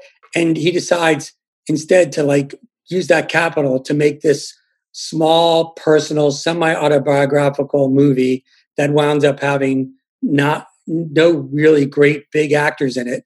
And that's what he did for, film number 4, which is, a pretty amazing thing. Because I think he knew, and he was really smart about the fact that if he didn't do it then, who knows? And he asked for a lot of things. They shot on location. They shot the movie in chronological order. Well, they shot order. in sequence, which is nuts. Nobody does that anymore. Ridiculous. They're at the Plaza in New York. They're in Central Park. They're in San Diego. They got, as Cameron said, they got the A ride, and he wouldn't have gotten it without that capital from Jerry Maguire. A recurring theme that people said in your pod was they don't make this movie anymore. I think at least 3 people said that at some point during the 5 episodes. Like in 2020, this movie doesn't get made. I slightly disagree. I think it does get made. I think it's just a TV show. I think that's how it gets made, right? It's like an 8-episode order on one of the streaming services. And they're like, all right, Cameron, if you're going to do this, it's got to be this way. And it's interesting because he ended up trying to do that with Roadies, which didn't work. And that was basically doomed by the casting, which was ironic because Almost Famous, the casting was what pushed her over the top. And Roadies, the casting just wasn't there, and they could never unlock it. But I do think that's what Almost Famous is in 2020. I think it's an 8-episode Hulu series or something. It's certainly. Look, he tells the story. The great bus scene, when even though he and John Toll had gone through the whole movie, when they really got there, Cameron just started to think about it in a different way and said, look, I think we can do this. I think we can do this. I think I can do this. And John Toll said to him, you're talking about 2 full days of shooting. And Cameron said, well, do we have the time and the space? And he says, no, we don't. And they did it anyway. And they were able to move some other things. Like, you can't get that done now. And you think about everything that goes on in that scene. I mean, thank God he knew he had Elton John and the song, but you think about the, what went on in that scene, and the ability to take 2 days out and just do that scene the way he wanted to. It's pretty amazing. When this movie, when it got to HBO, remember like a movie would come out and then it would go on HBO and they would run like the little half-hour mini documentary about the movie, like a behind the scenes thing. Yeah. And they did that for Almost Famous. And the best part in it, which I always remember when I see this scene, is Patrick Fugit and Kate Hudson when they're standing in the ramp outside the arena. And his mom's whistling and he's about to leave. And she's like, blah, blah, blah, I'm going to go. Do you want to come? And he's like, yeah. And he's like, are you sure you want to come? And he's like, ask me again. And she says, do you want to come? He said, ask me again as him, not the character, because it was like he would keep the scenes rolling. And so he was like, ask me again, like asking Kate, hey, can we do this part again? Right. And Cameron Crowe's like, I just loved it because it seemed like the character said it. So I kept it in. And he's like, you can kind of tell how in love he is with Kate Hudson. But you hit on that in the podcast. Like he's this 16-year-old kid and he's in a movie with Kate Hudson where he's supposed to be in love with Kate Hudson, who's 3 years older. And obviously he's going to fall in love. I mean, he's never seen anybody like that in his life, right? I mean, it bled through. It definitely bled through. And I think there are times when with Kate, I mean, I talked to her about that scene the first time we see Russell in the movie backstage. She got really teary-eyed as an individual, not as Penny Lane. And all of a sudden, like, she's crying. And even though the close-up was on Russell, he's like, what, he's like thinking, what's going on here? And then after they were done, it was cut. He's like, I'm sorry. I just got really, really emotional. Just as like Kate feeling like, oh my God, I have this role. I'm in this movie. Joni Mitchell's playing in the background. I'm like, 2 feet away from Billy Crudup. It's like, it was just too much for her. But you know what? It really worked. I mean, and that's the thing that's really cool about Cameron is, I mean, that's like, one of the things I got Kate to talk about was the fact that You Are Home was not in the script. Yeah, it was an ad lib, right? It was an ad lib. I mean, Cameron was so open to things that, and look what he found. I mean, you have to have the ability as a director to like maybe try it one more time, even though you think you got everything you had on paper. And I mean, I asked Zoe why when Billy walks in at the end of the movie and she's standing there with her hands on her hips and she kind of gives like this little motion with her leg. I said, did Cameron give you that or did you plan that out from the beginning? She said, no, that was like on the 10th take. That just came to me in that moment. And that's the one he uses. So like, I think that's really cool. If it's 5, you did 5 episodes. If you had done 6, I think you could have done at least half of an episode and possibly even a whole episode on every musical choice in the movie and why. And I had some of that in episodes 2 and 3. And, unfortunately, podcasting, you can't like do an hour and a half, you got to kill some of your babies. Episode 6 that's going to come out. I interviewed Cameron. I went down to San Diego and I interviewed everybody in the musical, Almost Famous the musical. I saw it and I interviewed the entire cast. And that's going to come out when the play goes to Broadway. Because he has some of the choices he makes, and everybody like defaults to Tiny Dancer and stuff like that. But like when he plays the Who, Sparks, like when he's looking at the albums and just the way that starts, and it's just like the perfect Tangerine at the end is perfect. When we meet Lester Bangs and he's like, "What, Iggy Pop? Hell yeah!" And Joni, of course. It's just like Beach Boys. He just nails it, and I'm always curious about how they decide because I'm sure he's looking at it almost like he's making a mixtape, right? For somebody he cares about. When Patrick was auditioning, when Patrick Fugit was talking with Cameron, one of the first questions, because Patrick's like a 15-year-old skateboarder. Yeah. So Cameron says, well, do you listen to a lot of music? And Patrick says, yeah, I got a Chumbawamba CD. And then Cameron goes, well, do you listen to a lot of Led Zeppelin? Do you like Led Zeppelin? And Patrick said to him, yeah, I'm not familiar with his work. And like, that's where it started. So by the time Cameron wanted to cast Patrick, he gave Patrick like literally that pile of albums that we see that he pulls from underneath the bed. that his sister left for him. Yeah. He gave that to Patrick and said, next time I see you, I want this oozing from your pores. And so, there's a lot of overlap between that pile and what he uses in the movie. And it's funny that the vinyls actually come back now. Yeah. So there's a moment in 2000 when you see this movie and you see all those vinyl albums. You're like, oh, cool, vinyl. Remember those? And now it's like I got people actually want those vinyl right now. You talked about a little bit the Led Zeppelin scene that got cut, the Stairway to Heaven scene where William Miller plays the entire Stairway to Heaven for his mom. I think it's the greatest deleted scene of any movie. And I also agree with cutting it out of the movie because it's like 9 minutes long. But the sister's boyfriend, it's honestly one of the funniest performances where he just gets into it and he starts doing air guitar and moving his head. And how about Francis having to react to all of it? And he said it was 2 straight days. They filmed Stairway to Heaven over and over again, listening to it, doing different things. I felt so bad for the guy who played the boyfriend because he's so great in that scene. Like it's Kevin just gone. Costner in The Big Chill. Oh my God. And he's just on YouTube, but it actually has a lot of views on YouTube. Yeah.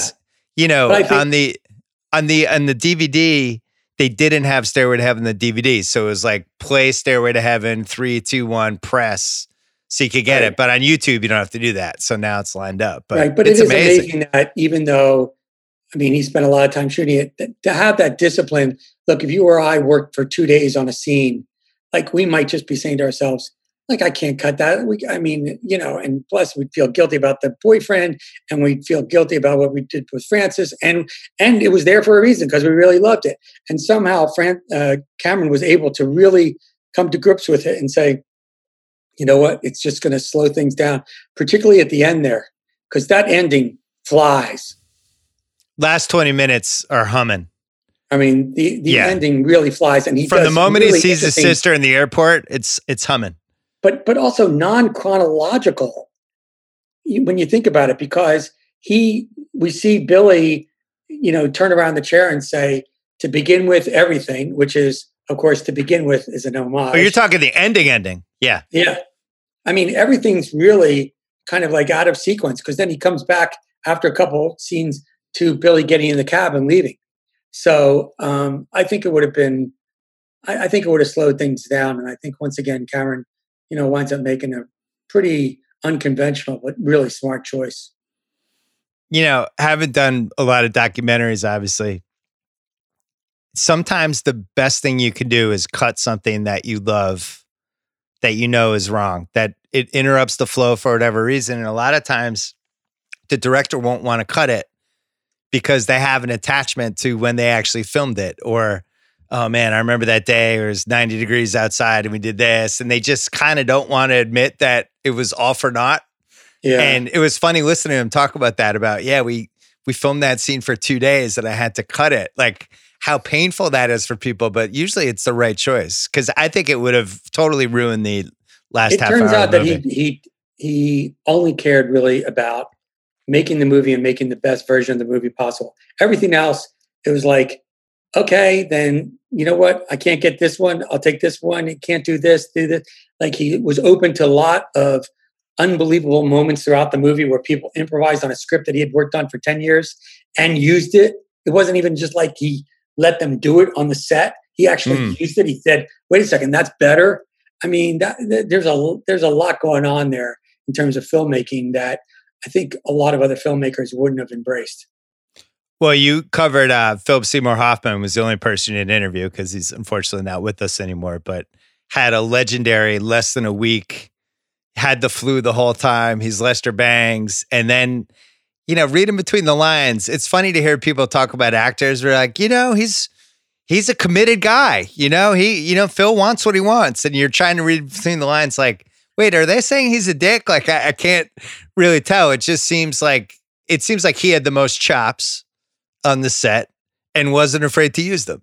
Yeah, he definitely, as Cameron said, he definitely had his hands on the steering wheel and he wasn't afraid to use it. And I think that also Cameron brings up another point, which is he was also showing Patrick Fugit what he could do, like the kind of power that you might have.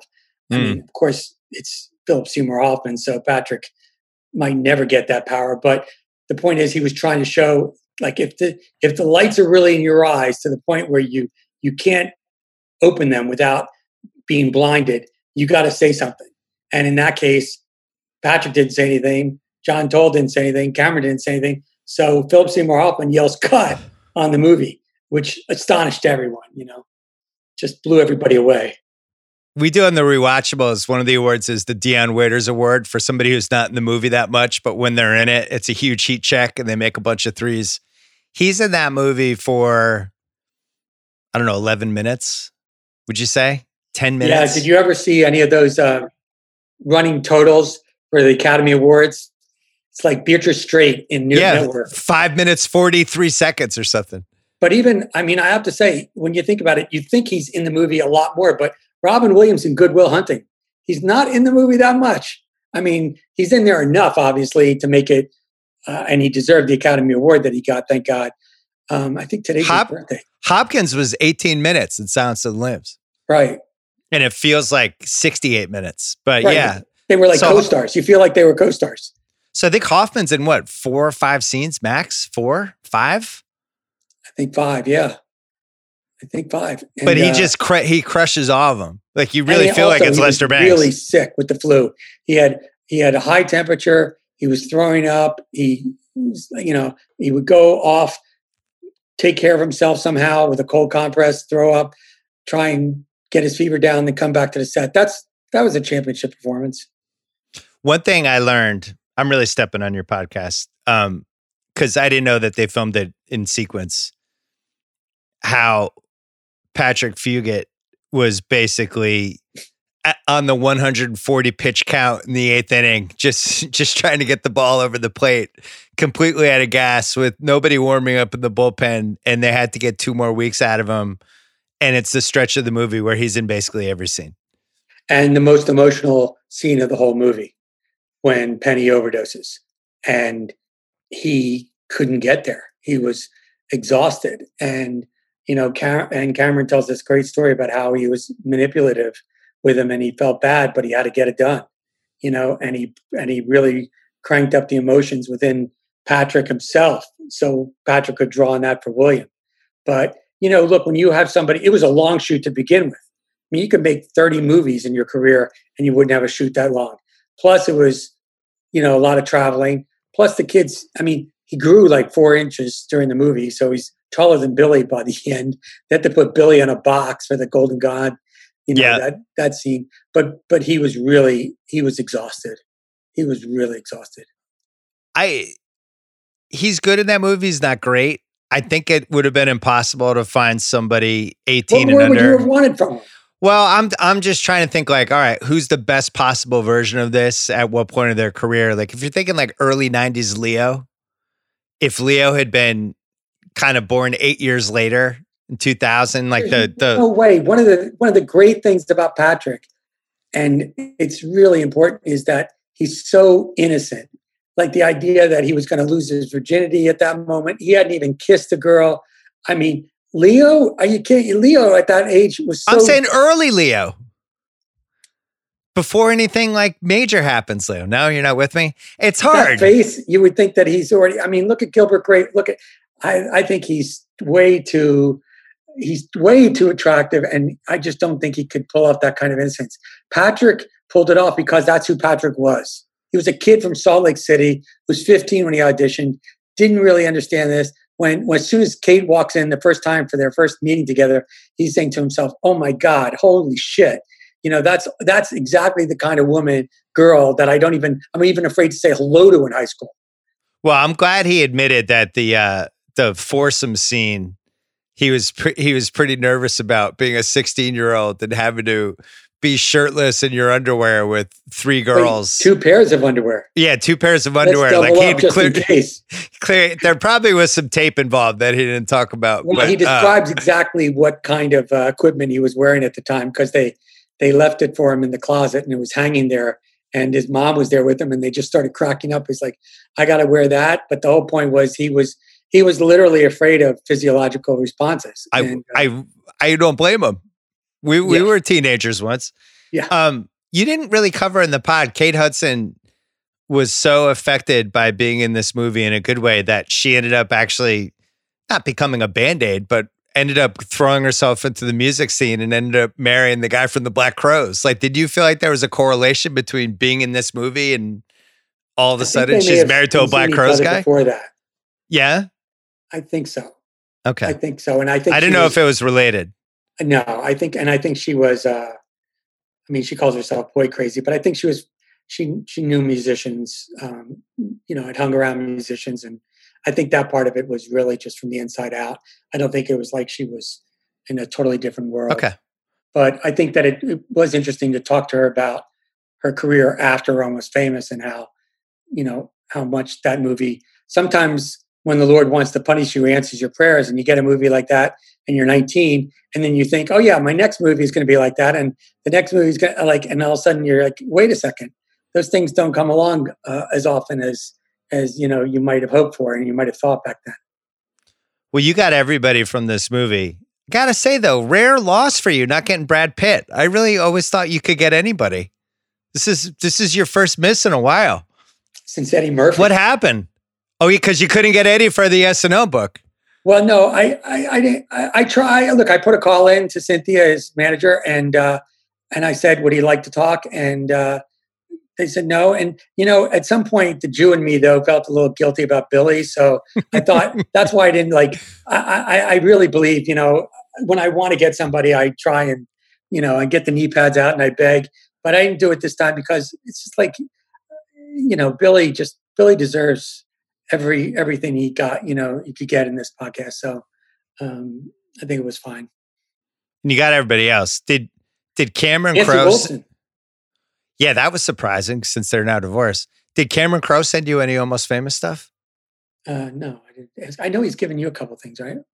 So after I did that column, he mailed me 2 fake Stillwater albums and a Jeff Beebe Band t-shirt just because he's like, you love the movie. I want you to have this stuff.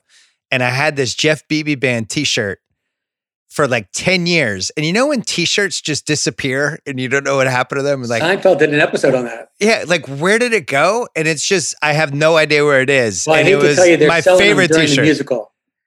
Oh, they are? They were selling the t-shirts at the gift shop down at the Globe. So you can get them now online probably. I always thought that was like a very subtle, great thing that he put in there, that Jeff Beebe used to be in a band called the Jeff Beebe Band before they audible to Stillwater, because that was like such a 70s rock thing.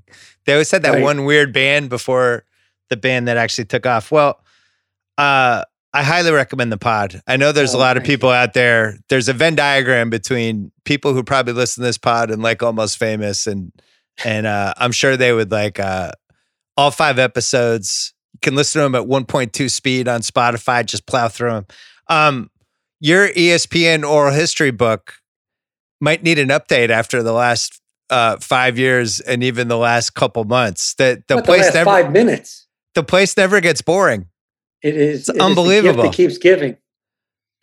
It is the gift that keeps giving, and now all the toothpaste is out of the tube. I mean, forget it. It's never going back in. Jimmy came to ESPN with 2 things: make nice with the NFL, and make sure we get politics out of ESPN because we don't want politics involved. And lo and behold, there they are making a deal with Jamil Hill and Colin Kaepernick. I mean, if I put it in a script, somebody would say, "What are you, smoking crack?" And forget it. It's impossible. And now you can't ever go back and try and tell these employees and these on-air people that you can't talk about your own attitudes and your own opinions about things because it's a whole different world. And I'm not quite sure that they're prepared to deal with that. It's easy kind of now, but it's gonna get infinitely more complex. And what about their whole theory that the fans don't even want that? So like now, when those things happen, God knows, when you start giving out awards to people and everything else now, it is wide open. I don't think that theory was wrong. I think it's wrong now, but I think them audibling and just being like, you know what? Highlights and games. That's what we are. Let's just do that. I personally wouldn't have done that. Obviously, you know me and you know the stuff I've tried to do. I personally wouldn't do that, but I see it. I understood it. They were like, let's just get back to what people want from ESPN. Now that's impossible. It's impossible. I don't see any way, shape, or form that comes back. And I got to say, like, obviously it's been the craziest year at least in my lifetime in this country. But then you look at the impact on lesser things in the country and big companies and things like that, even for a place like ESPN. This has to be the most tumultuous year in the history of the company, just from like losing live sports. I can't even imagine what's second. Losing tons of money, trying to figure out like, how are we going to pay for stuff when sports coming back, being in the bubble, having Iger be the one that basically made the bubble happen, all the conflicts of interest with that. When does football come back? What happens if it overlaps with the finals? And then on top of it, trying to manage all of these different employees in the social media era when anybody can just go to Twitter and start a news cycle. I mean, when 9/11 happened, there were people at ESPN freaking out about the fact that they weren't covering sports that night, even though the games were suspended. And it's like the next day was like, we can't go a day without it. We can't, we got to get back on. We got to start talking about pre-games. We got games are going to start the next day or whatever. And here it is, months and months. And I don't think there's going to be a college football season. But, I mean, they spent $27 billion, I think, in the last 6-7 years on college football. And it's just gone. You know what's going to be even more interesting? I think there will be a college football season, just not when there usually is. Like, this is what's happening in high school sports in California, maybe right? January. Everything got pushed to the spring, and you're going to have these crazy the good son type decisions now where it's like, here's the NBA finals over here. They want to play the game 4 on a Sunday night, but or a Monday night. And that's when we have, Monday Night Football. Then you move to the spring. It's like basketball's back. I don't know if they have a football playoff game this year, but then college football comes back, and you're going to have these things at the same time that are going to be impossible to navigate. Total disruption. And also, I mean, look, if the NFL insists on playing this fall and there's not a college football season, why isn't Roger going to say, by the way, we want some Saturdays? We're going to take some Saturdays. And Fridays. I mean, yeah, they could do Thursday, Friday, Saturday, Sunday, Monday. Just do 5 days in a row. So you're just going to all of a sudden and then they're going to give that up. They may decide, look, there's a big TV contract coming up next year. They may decide that they want some of that real estate for the future. So it creates a lot of different problems. Well, and then on top of it, the Timberwolves, I had been hearing that there would be a few teams that would become available, at least in the NBA, because the franchises were all overpriced to begin with. And the stuff's cyclical. The last time this really happened where teams started to become available were 08, 09, 2010. So Timberwolves became available today. I'm wondering, I think I could see like 6 or 7 more teams becoming available in some form. And I just think there's going to be a lot of upheaval all over the place. Networks, talent, games, who owns different teams, commissioners are going to take hits. And then on top of it, we don't know when we're going to be normal again. We could be another year and a half.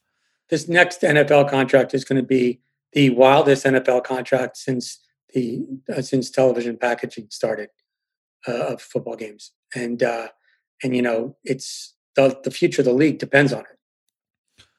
It has to be Apple TV making a big run, in my opinion, for the money they've spent on it versus what they've gotten back, which I think has been very little, and how important I think it is to them. It's got to be. I'm saying Apple Plus. Oh, that new service that they created. Yeah. And they need to take a big swing with that at one point. And I could totally see them getting into NBA or NFL. Because if you go to Apple Plus, the menu is kind of navigated in a way where you could just kind of hop around the same way you would on cable. Amazon seems like they've had a few years here to really kind of get into this, and they just haven't. Well, the other part of it, though, is you look at some of what COVID is doing to some of these corporations. Look at the CBS valuation. I mean, right now, CBS, you could make a case that CBS can't even afford to really bid on the NFL package the way that they might have to, because they're the whole value of the whole entire enterprise has shrunk. And so that's going to be another factor that's going to be going on, because you take out Les Moonves, who had this incredible relationship with Kraft and with Bolden and with Roger and Paul before him. And then you think, well, wait a second, Moonves isn't there. The valuation is down. So now Sunday afternoon becomes really up for grabs. And then what happens there? I mean, that's a big package. It's arguably one of the best packages there is. So, I mean, I think the whole thing's going to be chaotic, and it's going to disrupt everything for probably the next decade. Give me one wild ESPN prediction. I don't know. I think that they're going to I think they're going to wind up going back to what Steve Bornstein always wanted in the late 80s, which is not robots, but I think that the era of spending money on SportsCenter anchors, I think it's over. The talking head era. I think it's over. I mean, they'll always pay. They paid Stephen A. a fortune. He's the highest paid person there now by a mile, because he's involved in tonnage. He just delivers hours and hours, young eyeballs, urban eyeballs, everything you can think of, this guy delivers. But outside of that, anchors sitting there making $800,000 a year, $900,000 a year for doing some edition of SportsCenter. It's over. It's over. Interesting. All right. This was fun. You can listen to Origins Chapter 6. Thank you so much for having me. Not season 6. Chapter 6. Almost Famous. Congrats on that one. I love that movie, and I learned a lot, and I really enjoyed listening to it. It was good talking to you. Thank you so much. All right. Thanks to Andy Samberg and Jim Miller. Thanks to ZipRecruiter. Thanks to FanDuel. We'll be back on Thursday with one more podcast. Don't forget about the Ringer Fantasy Football Show. Don't forget about the Connect with Shay and Jason. Don't forget about the Rewatchables, The Conjuring. And don't forget to go to theringer.com for our fantasy football guide, which is launching on Wednesday. Also, should mention, big surprise coming on the Bakari Sellers podcast this week. He has a very famous guest. Keep an eye out for that one. And I will see you on Thursday. See them on a way so